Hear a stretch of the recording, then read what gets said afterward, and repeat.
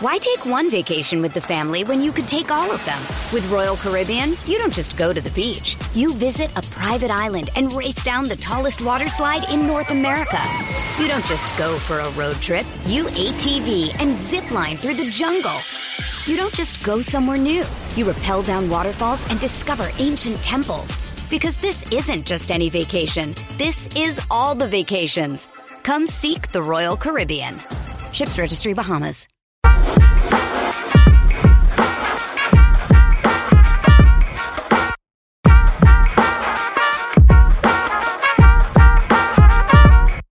Hey everybody, welcome back to Buckethead's Land-Grant Holy Lands College Basketball Podcast. My name is Connor Lamons, and I'm here with Justin Golba for episode 53 of Land-Grant Holy Lands College Basketball Podcast. As the Maui Invitational is now only a few hours away, and we are smack in the middle of Feast Week now, Justin.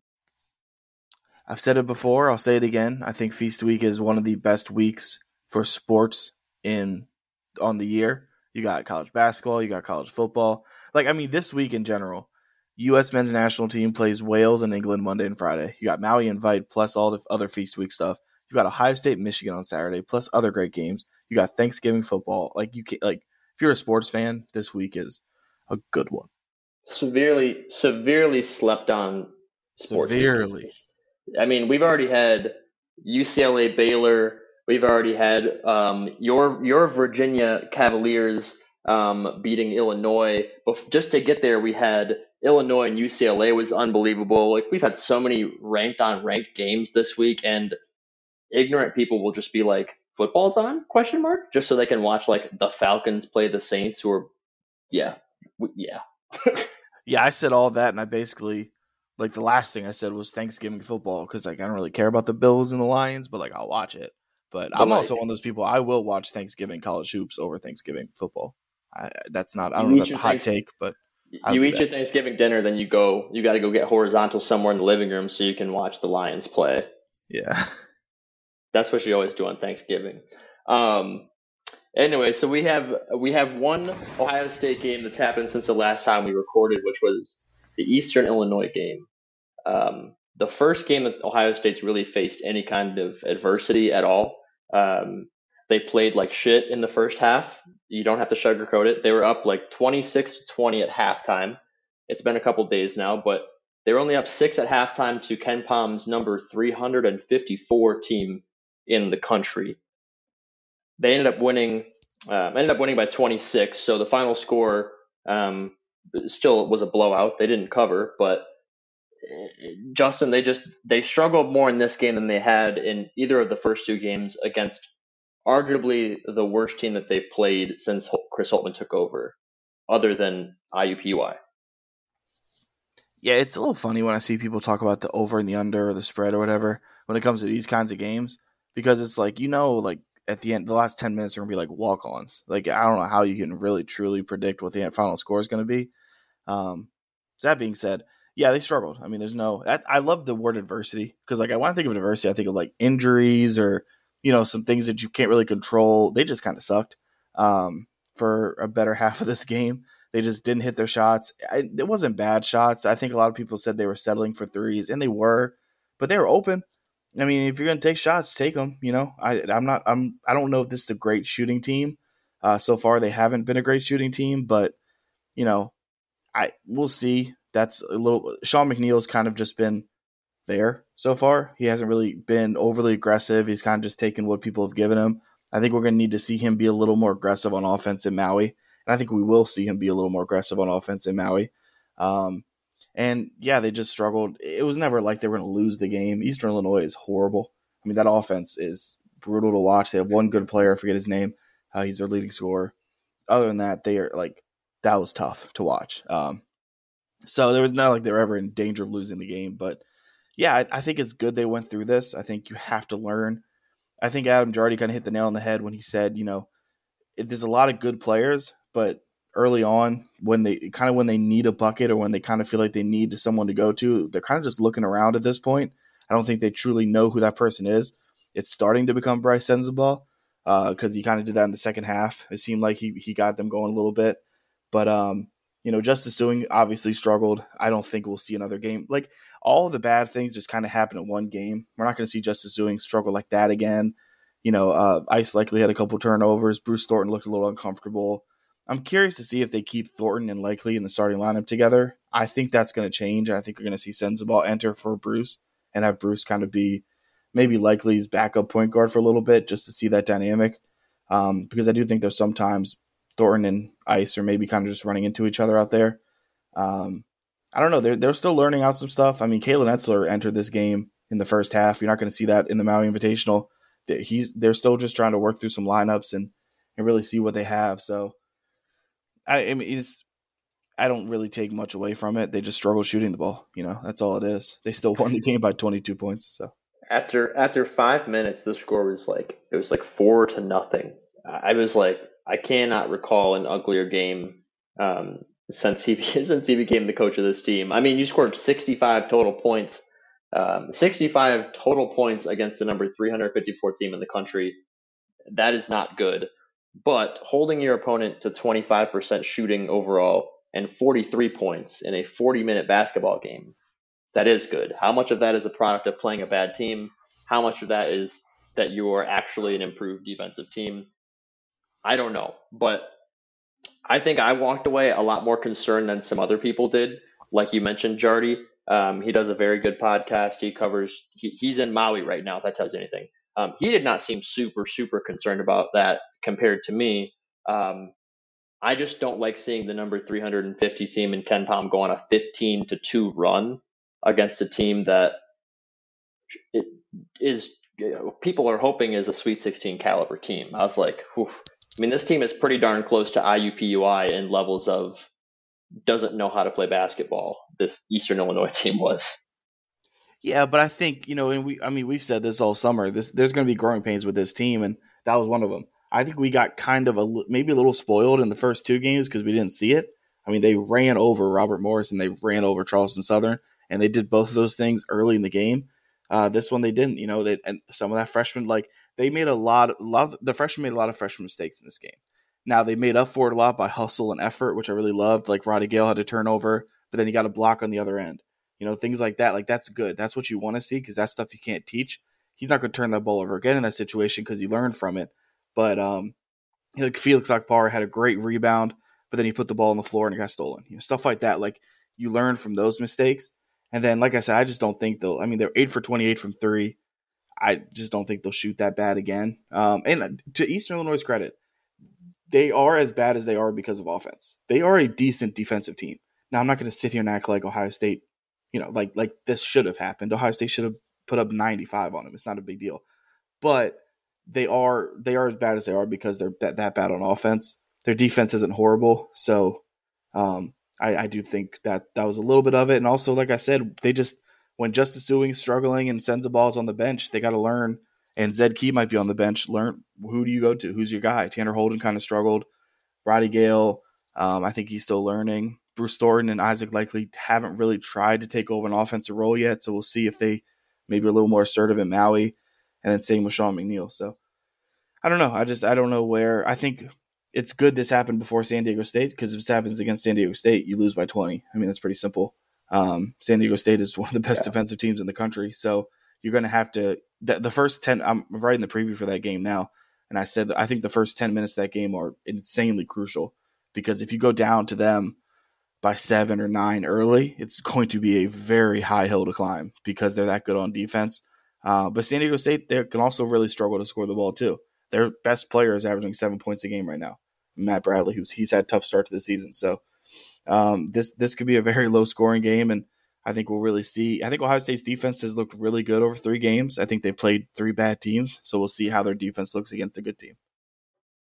Yeah, I think the turnovers are going to be just absolutely crucial because they had 17 against Eastern Illinois. Two of those, like you kind of mentioned, 2 of those did come in the last 90 seconds where it was like Owen Spencer, who's a walk-on, and I forget who the other guy was. It's kind of irrelevant. It's in the final 90 seconds of the game where you're really just kind of killing the clock. They had 2 more. So they had 15 legitimate turnovers, 2 extra to make it 17.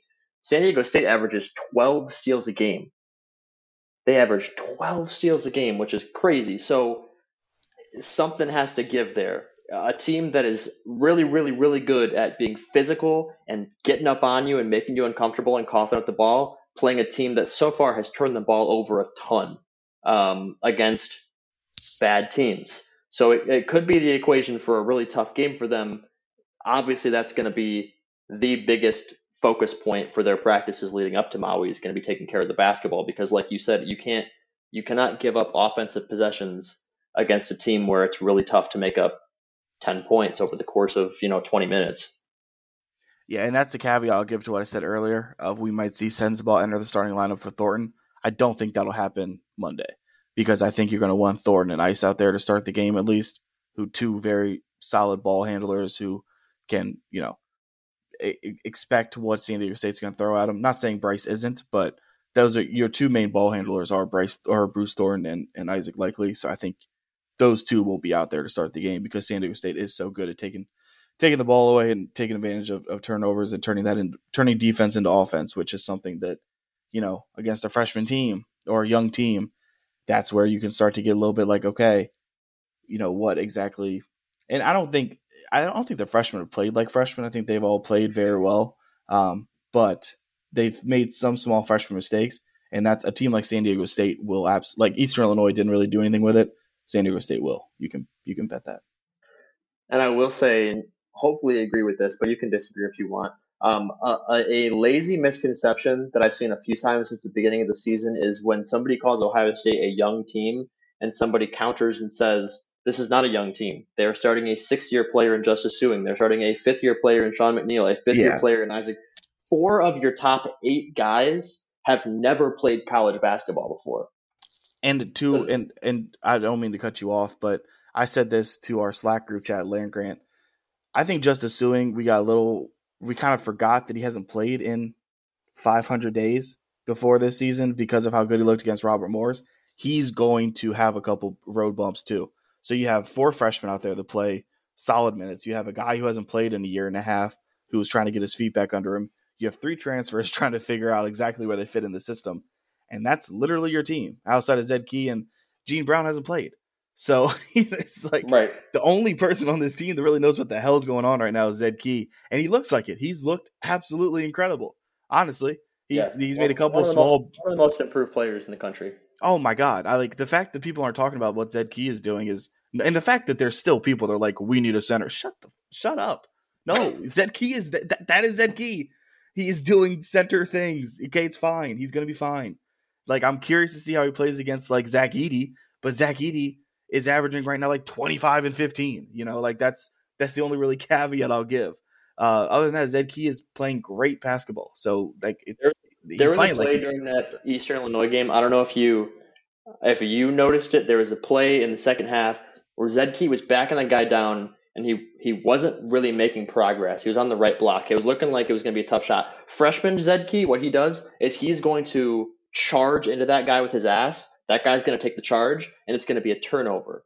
In this game, I don't know if you notice it, Zed Key does like a real quick pivot. He hit circle on him. He pivoted, swung around, and then he yammed it. And the guy was standing there like, what just happened? How did he get past me without basically touching me at all? Like, younger Zed Key is just going to say, I'm stronger than you. I'm going to push you over, and I'm going to score the basket.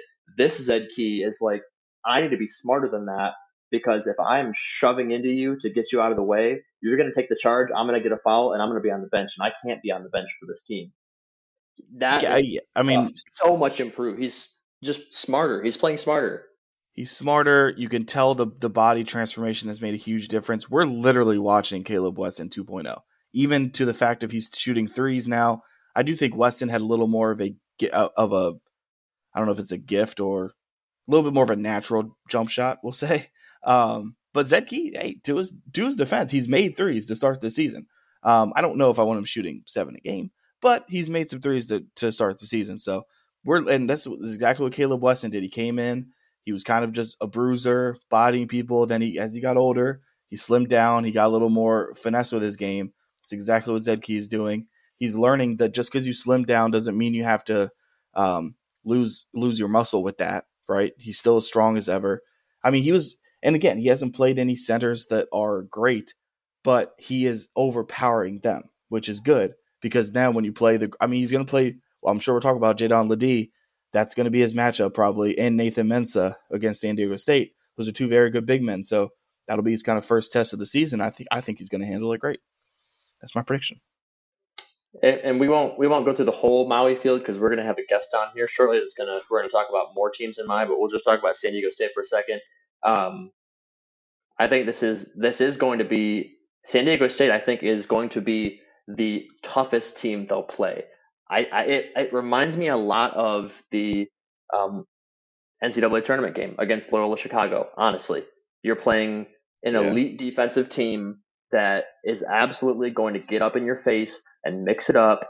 They're gonna reach. They're gonna play very, very physical. They're probably gonna get whistled for some fouls, but hell, you can't whistle on all of them. So they're gonna play tough. And with a young team like Ohio State, we have not really seen yet. Are they a tough team? Are they a physical, tough team? We really don't know yet. This San Diego State team only starts one guy who is younger, I believe, than a fifth-year player, and that is they have a junior forward. I think his name's Keshad Johnson. All the other guys are either fifth or sixth-year players, basically, playing against four freshmen. Not just four freshmen, but half of Ohio State's rotation is freshmen. So how tough they are physically and mentally is going to be, it's going to show. This is basically their first litmus test to see how tough this team is. And that's what you want. I mean, that's what you want in these. It's I call it the Tom Izzo, because you look at Michigan State, they schedule just the most brutal November and December matchups they possibly can, and they're doing it this season. And Michigan State's learning a lot about their team. They've lost a tough one. They've won a tough one. They're learning about their team as they go. Then you've got other teams that they don't schedule these kinds of games, and then you get kind of later in the season, especially once conference play hits. The Big Ten is shaping out to be better than I think we're giving it credit. A lot of these teams, like a Penn State, like an Iowa, like a Purdue, they've looked really good early. It's looking like it might not be as top heavy, but I'm not positive there's an easy game you're going to play in the Big Ten at this point. Even Maryland just beat Miami by 20. They scored 90 on them. So there's a lot. The Big Ten. They beat St. Louis too. They beat Maryland's off to maybe the best start in the Big Ten. So, and Penn State is 4-1, and they almost beat Va Tech, and Va Tech's absolutely a tournament team. So, there's a lot from 4 to 11. You got a lot of really decent teams. So, you got to play these kinds of games. You have to learn what you are, and I think it's nice because looking ahead, presumably Arizona beats Cincinnati, right? Presumably. If you lose to San Diego State, it's not like you got to play Creighton next. You know what I mean? You play Cincinnati, who I do think Ohio State is better than. So it's not as brutal as I think we think it might be. Yes, they have to go San Diego State, Arizona if they win, but that means they beat San Diego State. So the field is very good, but I think their draw was pretty favorable in general. And I think outside of the fact that they'd probably be 0-2 to play Louisville, but that's where I think when you look at the draw, I think it's fairly favorable in that regard.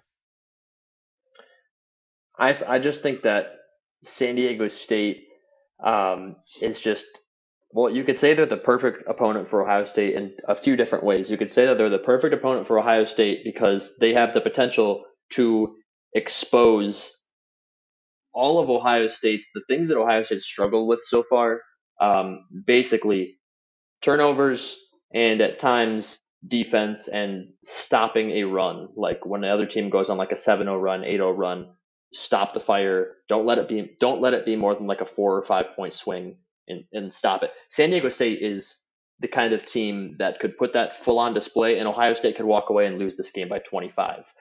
On the opposite side, like you mentioned, they're very balanced in scoring. I think they have 8 or 9 guys averaging 6 points per game. But so far to this point, they don't have really anybody that they can rely on to be you are our 20-point per game scorer.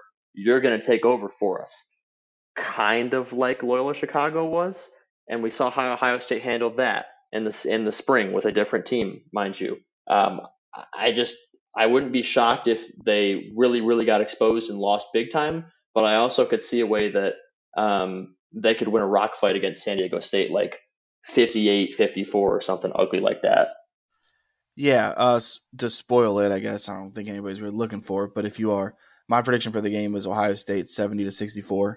I think that's kind of, and just because I think there's going to be a lot of points kind of at the end, I do think this will be a rock fight. I do think it'll be like probably low 20s, mid 20s at the half. But I really believe in Ohio State's defense. I really think the defense is very good. I think guys like, I think a combination of Jadon Ledee, of Zed Key and Felix Okpara can slow down Ledee, who's really the only guy outside of Darion Trammell is averaging 15 a game as well.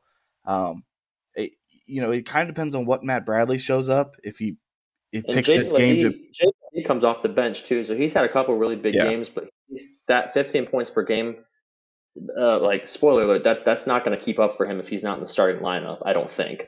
Right, yeah, because they have Nathan Mensah, who's kind of their starter there, who's kind of more of a defensive body. He's a guy that'll get you get you 4 or 5 blocks a game, but I think Key and Okpara have done a good job of being that combination down low. I think the guards are going to struggle with the physicality. Like San Diego State's very physical, but so is Bruce Thornton's a tank.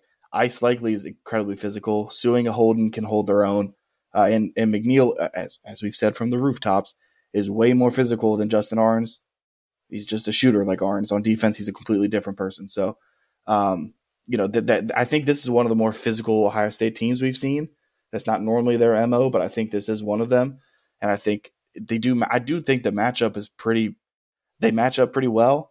It's just going to be, if they really go on another, like, what kind of offense shows up. If they go on that kind of cold streak where they don't score for 7 or 8 minutes, it's going to be really, really tough because San Diego State, they're going to make every single possession uncomfortable for you.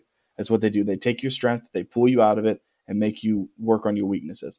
So for now, they're going to probably make him shoot the ball because guys like Suing and Holden and Ice really rely on getting to the rim and whatnot. And obviously Key is going to stay down low for the most part. So it'll be interesting to see kind of where this game is at, like at the under 8 in the first half, and just how comfortable or uncomfortable Ohio State's been through the first 12 minutes playing a team that really is pretty unique in that regard. And it'll be an opportunity for, just like you were talking about Maryland beating St. Louis, Miami, huge resume building win. It's going to be one of those wins that if you can get it, it's going to it's going to age like fine wine as the season goes on because they were the pick to win the Mountain West.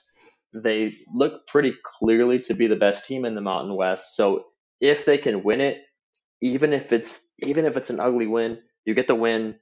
San Diego State is going to be a team that by the end of the season is going to slowly climb up Ken Palms very slowly. They'll probably end up getting a 3, 4, 5 seed in the tournament. And if you can slap that on your resume as a win over a ranked team who is a 4 seed in the tournament, that's how you clinch a ticket if you end up being 10-10 in conference play. Like that's what like Maryland's hoping for. Yeah, 100%. And that's kind of like when people are like, oh, like struggling in the first half against Eastern Illinois, it doesn't matter. Like when you do the whole bracket comparisons in February, they don't go, well, Ohio State did struggle in the first half. No, they beat them, so it doesn't matter. Now, if you lose that game, yes, that's a bad loss. That gets put up on the resume. But this is the kind of game where, it'd be great to win.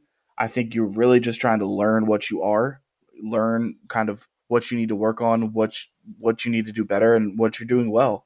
Obviously, like I said, it'd be great to win, but I think, and I don't know. This is going to sound like I'm like not putting enough faith in this team, and maybe I'm not. But if they can get to December 1st, which they play Duke November 30th, they can get to December 1st at 5-2. I think that's a success. Honestly, I don't really know where. Like if they go 1-2 in Maui and then beat Duke, or if they go 2-1 in Maui, lose to Duke, whatever the case may be. But if they can just get to, obviously if they're 6-1 or 7-0, that's amazing. But if they can get to November 30th or December 1st at 5-2, I think that's kind of a success. I don't know. Maybe absolutely. Maybe that bar's low. I don't know. No, that's not. No, I think that's honest. That's very realistic, if not optimistic. I think just because true. It is a little optimistic because it means you won one in Maui, but then beat Duke. If you get to 5 wins, it means you won at least. If you get to 5, 1, 2, 3, right? If you get a ranked team, no, it doubt. means you either won 2 games in Maui and lost to Duke, which still means you're getting at least one ranked win, Yeah. or you went 1-2 in Maui and then you beat number 6 or 7 Duke on their home court. So, well, I would say as I talked through very that, optimistic. it's definitely a little more optimistic than I thought it was pessimistic. Now, as I talk through it, it's definitely a little more optimistic than pessimistic. The nightmare scenario is 0-4. the nightmare scenario is you go 0-4 there Because that means you lost to Louisville.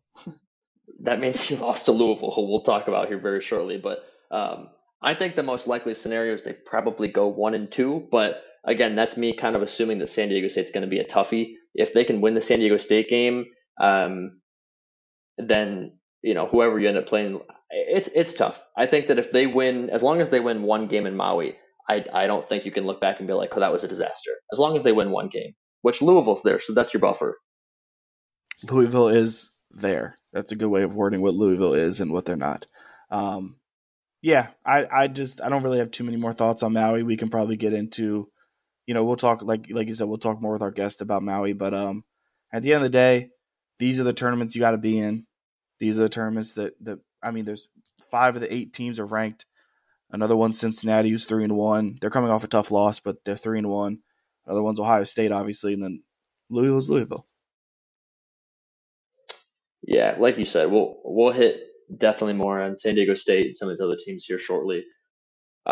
Just for a few minutes, we got some other stuff, other college basketball headlines, because we are a college basketball podcast, not just an Ohio State podcast. We cater to everybody. Reevaluating Michigan State. They lost to Gonzaga, but it was very close to Gonzaga. And then they beat Kentucky. It was close for most of it, but the final 4 or 5 minutes, they just pulled away. I think Michigan State was picked to finish 6th in the media poll. I think I had them at 6 as well, but that 6-7 range was where pretty much everybody had them in. Was everybody wrong, or is it too soon to tell? We were wrong. Yeah. Well, I don't know if we were wrong about their standings, just because I do think there could still be, having them at 6, I do still think there could be 5 better teams. But Michigan State looks fantastic. I don't really know why I even doubted Tom Izzo. The one caveat I will give is their loss to Gonzaga and their almost loss to Villanova when Villanova came back. They clearly were still missing a front court guy, a center, who they could have gone and got in the transfer portal, and they just refused to. Other than that, this team is gritty. They're physical. Joey Hauser at times looks like the best player in the country. At times he looks like he shouldn't be on the floor. It's an incredible combination, honestly. Mady Sissoko has played pretty well. Mady Sissoko has played well. He struggled against Villanova. He played well against Gonzaga, kind of in between, or good against Kentucky, kind of in between against Gonzaga. So I think he can get there. I just don't think he's there yet, but that's why it's November. Michigan State looks great. Is Arizona State the best team in the country? Michigan fans might have you believe in that. People are asking for sure. People are asking if Arizona State's the best team in the country. Bobby Bags out there. It was funny too, because I looked at that. I was like, oh, it'd be cool if Gaffney and Luther Muhammad went off to beat them. It wasn't them that did it. It was DJ Horn and Devin Cambridge. Although I think Luther did have 12 or 13 points, so good for him. I don't think Gaffney scored. But is Luther's Twitter still Go Bucks Lou? I would hope not, but it could be. It literally is. His Twitter it's still Go Buck Lou.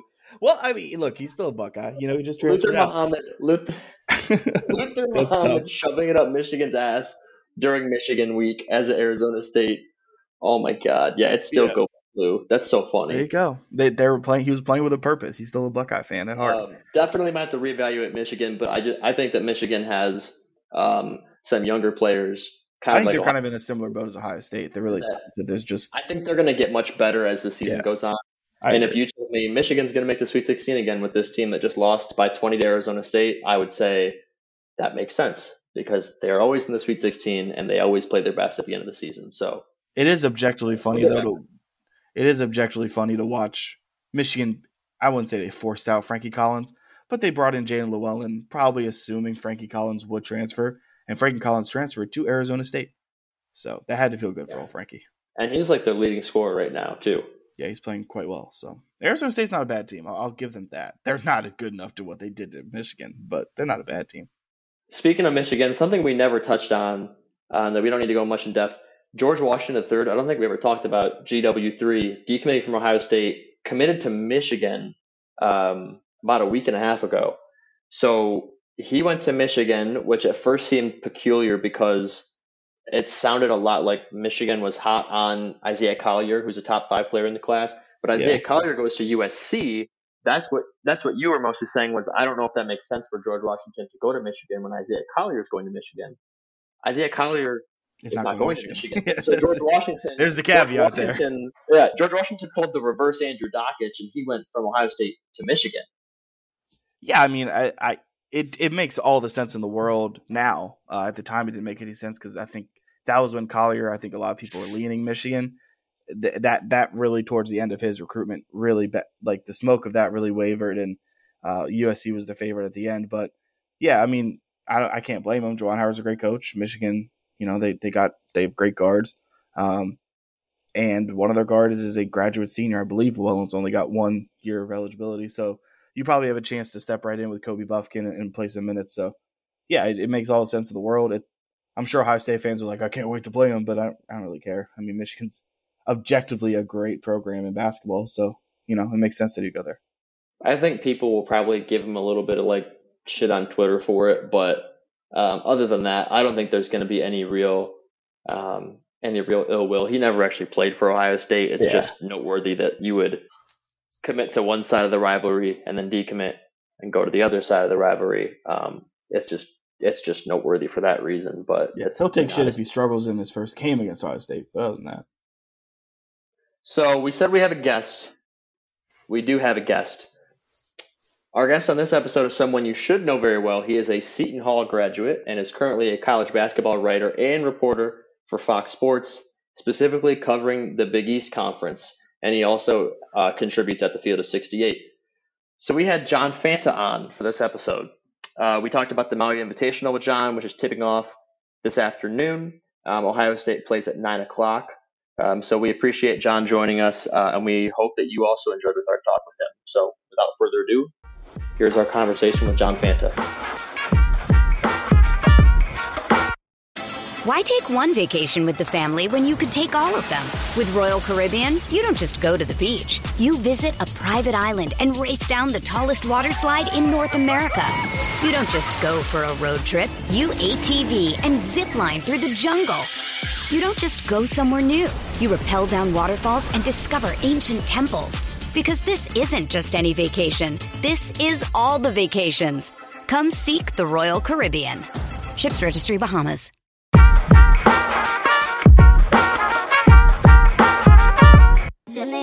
All right, we are joined by Fox Sports college basketball reporter and, more importantly, Seton Hall graduate and Cleveland native John Fanta, who is here to talk about the Best Feast Week tournament, the Maui Invitational. John, thanks for joining us this week. Thank you guys for having me. It's great to be talking about Buckeye hoops. Really a new chapter for Ohio State, and they'll see their first major tests in Maui this week. Loaded field. Very excited for the Maui Invitational. There's nothing like daytime hoops from Hawaii, and I think for Ohio State, it's a chance for them to make a statement to the nation that although they're younger, although they're different looking, they will still be a factor in the Big Ten. We'll see if they can do just that. Yeah, 100%. There's nothing better than turning on some hoops at like noon or something. It's awesome. So just moving kind of very broadly here, a lot of our listeners, I'm sure, haven't seen San Diego State yet. What can you tell us about them? What do you know about them, and what do you like about them? Because I know you're pretty high on them. They're an elite defensive team. They're going to guard you on the beach and on the hardwood this week. That's a team that Brian Dutcher has that really has great length, and they did a nice job in the transfer portal of adding as well with their core, but you bring back the majority of your starting lineup. You've got a star in Matt Bradley. He makes things happen. He can score the ball effectively. And then the way that they defend guys, it's one of the best KenPom adjusted defensive efficiency teams in the country. I think the length of Nathan Mensah inside makes things hard for opponents. And then I look at it, and it's actually a guy with some Ohio State roots. Started his career at Ohio State, goes to TCU, ends up now at San Diego State in Jaden Leday. Ohio State's got to be ready for Lede. He's a lengthy, versatile forward who makes things happen, has speed, has different ways he can score the ball, and he has really become an X factor for this Aztecs team. An Aztecs team that for me is one of the 15 to 20 best teams in college basketball. So make no mistake about it, the Aztecs might not come from a power conference, but they have that caliber of talent. They have that caliber of experience. They're a really dangerous team. The key for them and the key for Ohio State in this matchup is you got to get a body on Matt Bradley. You got to make him work, and you got to make sure Lede doesn't beat you in the different ways he can score the ball. Ohio State, they're going to potentially go through some peaks and valleys from a scoring perspective in this game. So they're going to have to match San Diego State's defensive intensity, and they're going to have to rebound the basketball. This is where the toughness is that key, the toughness of Justice Sueing. They've got to be able to make things happen in this game. You need your experience to shine because San Diego State is filled with it. And John, just piggybacking off of one specific guy you mentioned there, with Matt Bradley, Ohio State fans, a lot of them they're not watching Mountain West basketball. They're not really paying attention. They're going to scroll over the stats. They're going to say, this Matt Bradley guy is averaging like 8 points per game so far this season, and not even kind of highlight him on the list. Why is Matt Bradley such a tough guy to guard, and why is he going to be the number one A-plus assignment that the Buckeyes are going to have to pay attention to? Yeah, you're exactly right. He has kind of been a non-factor thus far.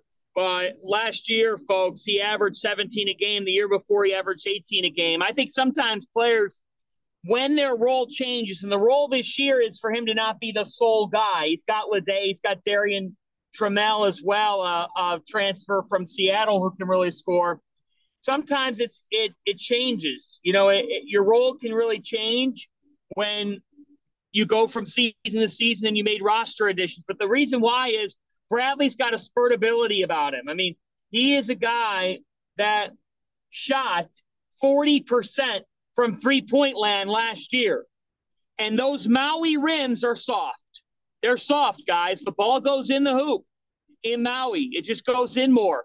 So for me, you can't leave Bradley open because if you do, he's going to get in a rhythm. And if he's in a rhythm like Lede and Trammell have been and Nathan Mensah has been, then San Diego State just becomes a different monster to defend. So Ohio State has got to guard him. They need their freshmen to be able to do some things defensively, and they've got to pursue the basketball because San Diego State, they're a team. They make you work for everything you're going to get. So I'm really interested to see how Bruce Thornton handles this. I trust Sean McNeil in this, but what happens with Bryce Sensabaugh in this matchup? What happens with Roddy Gale Jr. in this matchup? It's going to be a test for Ohio State's young guards to be able to perform. And John, these Buckeyes, they haven't played a team, I think the best team they played so far was like Ken Pom 320. So we really have not seen them tested even a little bit thus far. What have you, but from those 3 games, what have you seen from them that you've said, oh, I really like those guys. I like how they do this. And what things have you seen from the Buckeyes that kind of stick out as things that they're definitely going to need to improve on moving forward? Well, I'll give you what Chris Holtman told me in the summer. And he said, Bryce Sensabaugh, guy that gives us offense that we don't have. And you look at Sensabaugh against Eastern Illinois, he puts up 20 points, and he does so in 16 minutes. He hits 3 quick threes in that game. He could fill it up for them, and he could fill it up in a quick amount of time. To me, Ohio State's a team that, guys, they got to find offense from sources. Well, they've got that in their freshman class. I like what I'm seeing from Zed Key. I think he's ready to lead. He's a guy that 14 rebounds against Eastern Illinois. He'll set the tone for the Buckeyes in the toughness category and the leadership category. But I think the key to Ohio State's season is Justice Sueing being a factor and staying healthy, shooting the basketball better than he's been shooting it, only 2 for 10 against Eastern Illinois. Then the other key is just how much does this freshman class come along as the year goes on, from Bruce Thornton to Roddy Gale Jr. to Felix Okpara, and not so much with Okpara, but Bryce Sensabaugh as well. Look, they're a team that they've got different weapons. How does that freshman class really come together as the year goes on. Because when you bring in a freshman class, you think about it, and that could be hard. It could be hard in college basketball to make the transition. But if that freshman class is adding something on top of Key, on top of Suing, I think that another big key to this team is Isaac Likely, because he's got to be a guy that steps up for them this season, a guy that they brought in to really set the tone for them in the categories of the little things, the attention to detail. They've got options.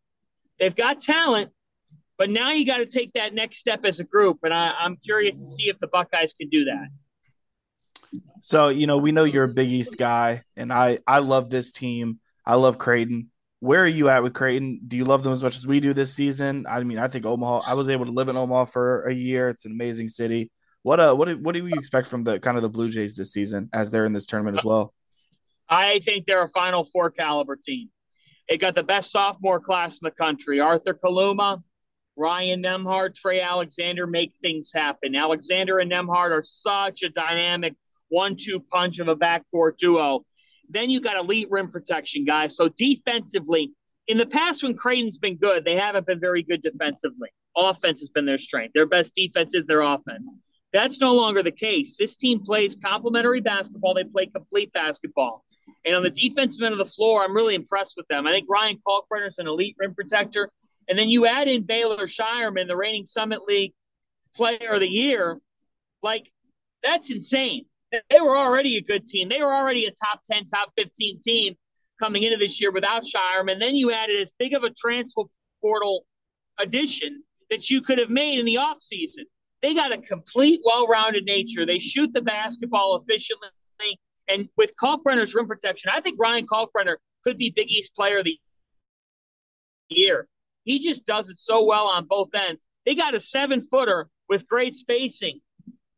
For Creighton, their goal is to win a championship this week, and there's no reason why they can't, because from a talent perspective, they're as talented as anybody you're going to see from 1 to 5. That starting lineup is loaded with versatility, with scoring, and I think with toughness. I thought last year their toughness showed late in the season. They gave Kansas all the Jayhawks could handle in the round of 32, and that was a springboard for them.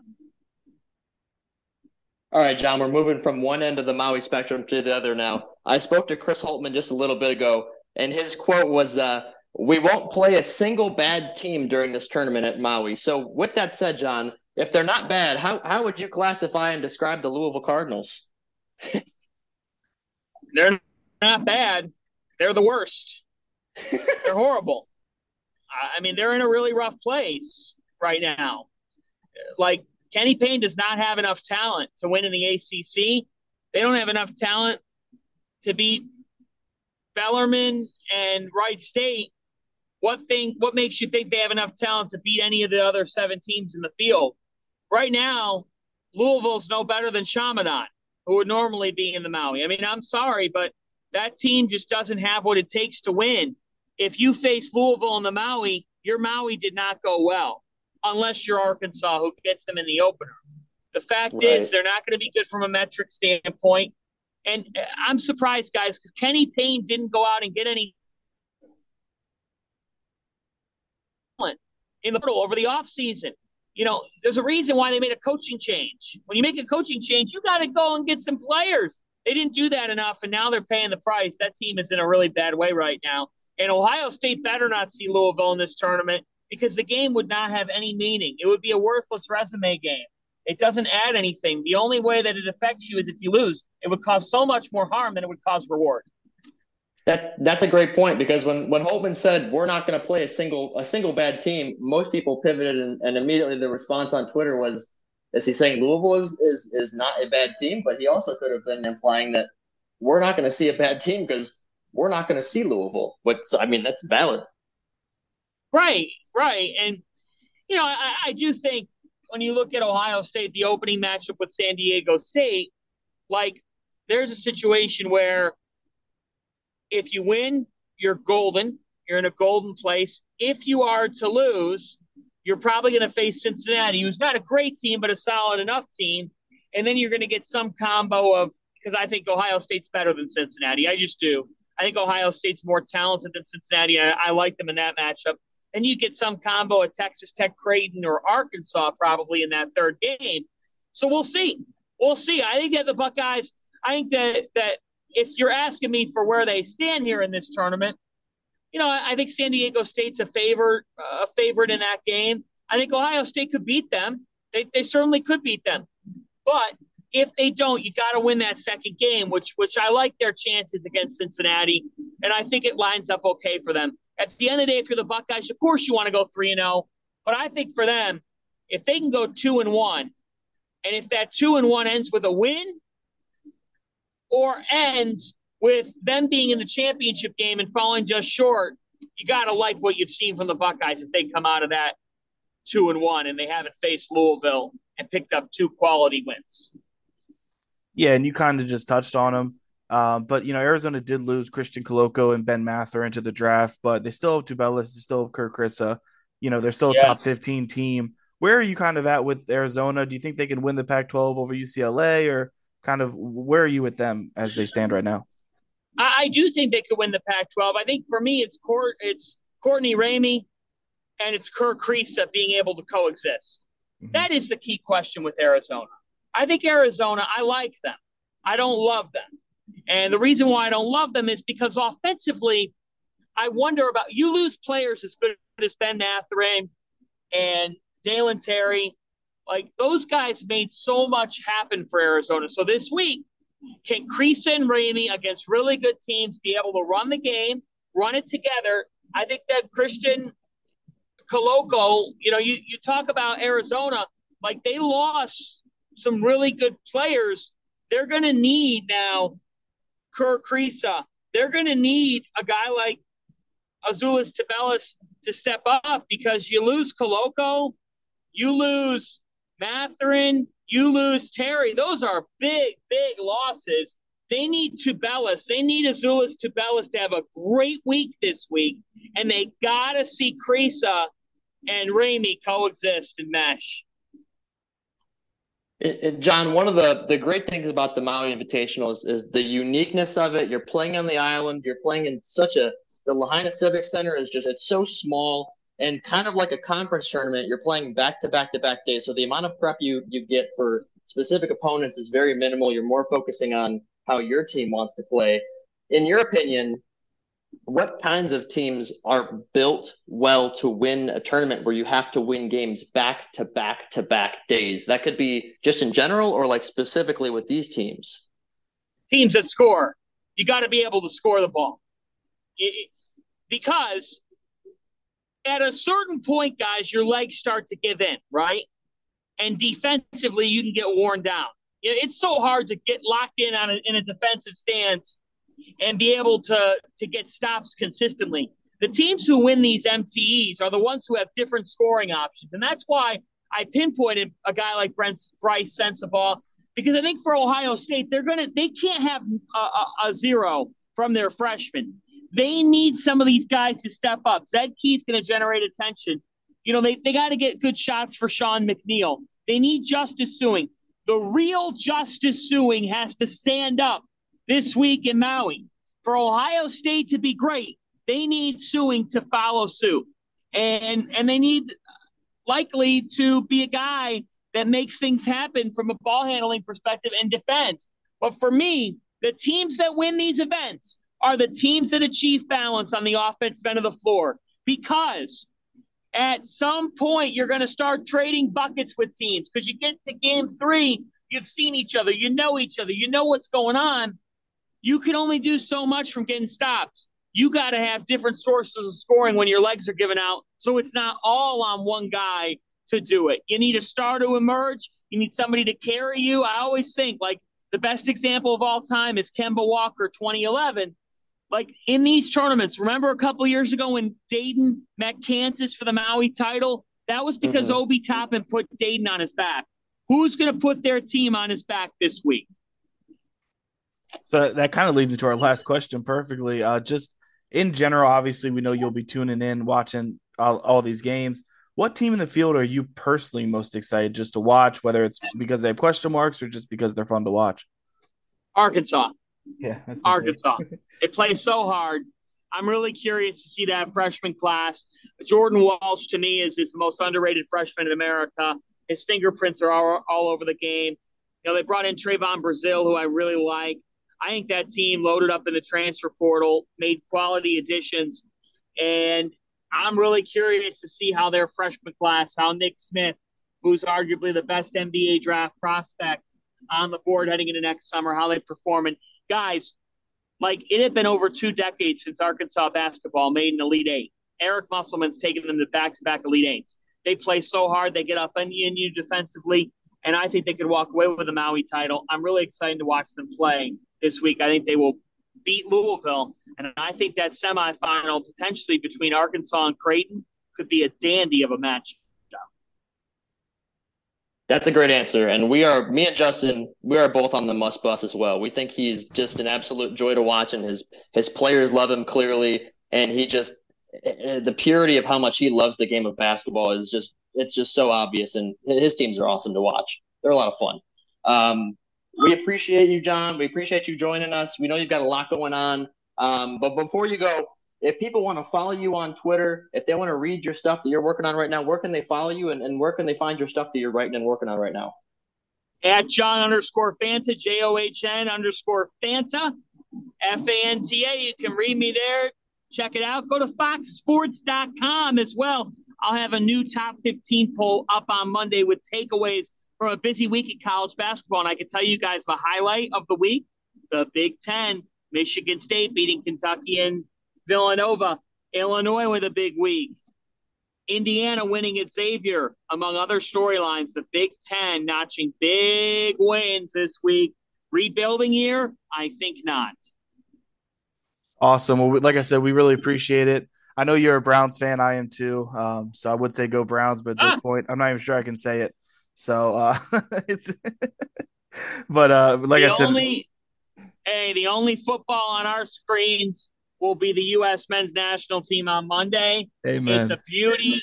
It's a beautiful thing to know basketball's in our lives because that football team can go down the toilet. Couldn't agree more. All right, John, appreciate you taking the time and have a great one. Thanks, guys.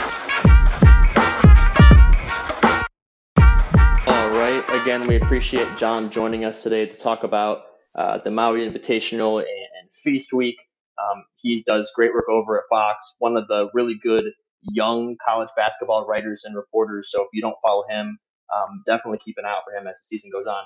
Justin, before we close, we have a very big football game this weekend that my mental health very much hangs in the balance for the next 12 months because of this. What is your score prediction for the Ohio State versus Michigan football game on Saturday? Oh, score prediction? Recording this before I know if Blake Corum's playing. I'll do both. You're not going to know if Blake Corum's playing until Saturday morning. Well, it has to be Saturday morning. No, I'll do both. If Blake Corum plays, I think Ohio State wins 31. They're 89-0 when they score 30-plus points in 2014. I saw that stat today. So I'll say they win 31-27. I think it would be a really good game if Blake Corum plays. If Blake Corum doesn't play, I think they win. I wouldn't change it to 31-17. I'm assuming that Blake Corum is going to play. I am too. I'm also assuming that both Travion Henderson and Mayan Williams are going to play and that Jackson Smith and Jigba is not going to play. All fair assumptions, yes. That's not an insight. I'm just guessing because they've been banged up. However, Dallin Hayden should start because he's the only one that is actually at 100%. I'll go 35-34 with Michigan scoring in the closing seconds and going for 2 for the win up into the south end zone with the students and not getting it. You think they'd go, that's such a specific prediction. They did it, what year was it? 10 years ago, I believe? In Ann Arbor, they weren't the number 3 team in the country. So I said 35-34 at the beginning of the season, and I'll stick with it. And I'll even give you that specific. Going for 2 for the win, and they don't get it. I even like you predicted what side of the end zone they'd be on. Cool. Up against the students. Yeah. That would be a tough one for the old mental health if they do get it, but we'll see. Yeah, I might just if Twitter hasn't collapsed by then and burned, I might just delete Twitter at that point myself. But that'll do it for us today. If you found us on the website, make sure to also subscribe on Spotify, Apple Music, wherever you get your music and podcasts. You can find us under the Land Grant Holy Land feed. And you can find Bucketheads at Bucketheads LGHL. We got some content there, so go follow us. Make us the most followed podcast platform on Ohio State's family of podcasts, because that'd be funny, because it's definitely a football school. And it'd be funny if only the one basketball podcast has the most followers. You can follow me at Justin_Golba. And Connor, where are you? You can follow me at Lemons, which is LEMONS_Connor on Twitter. Thanks for listening, everybody.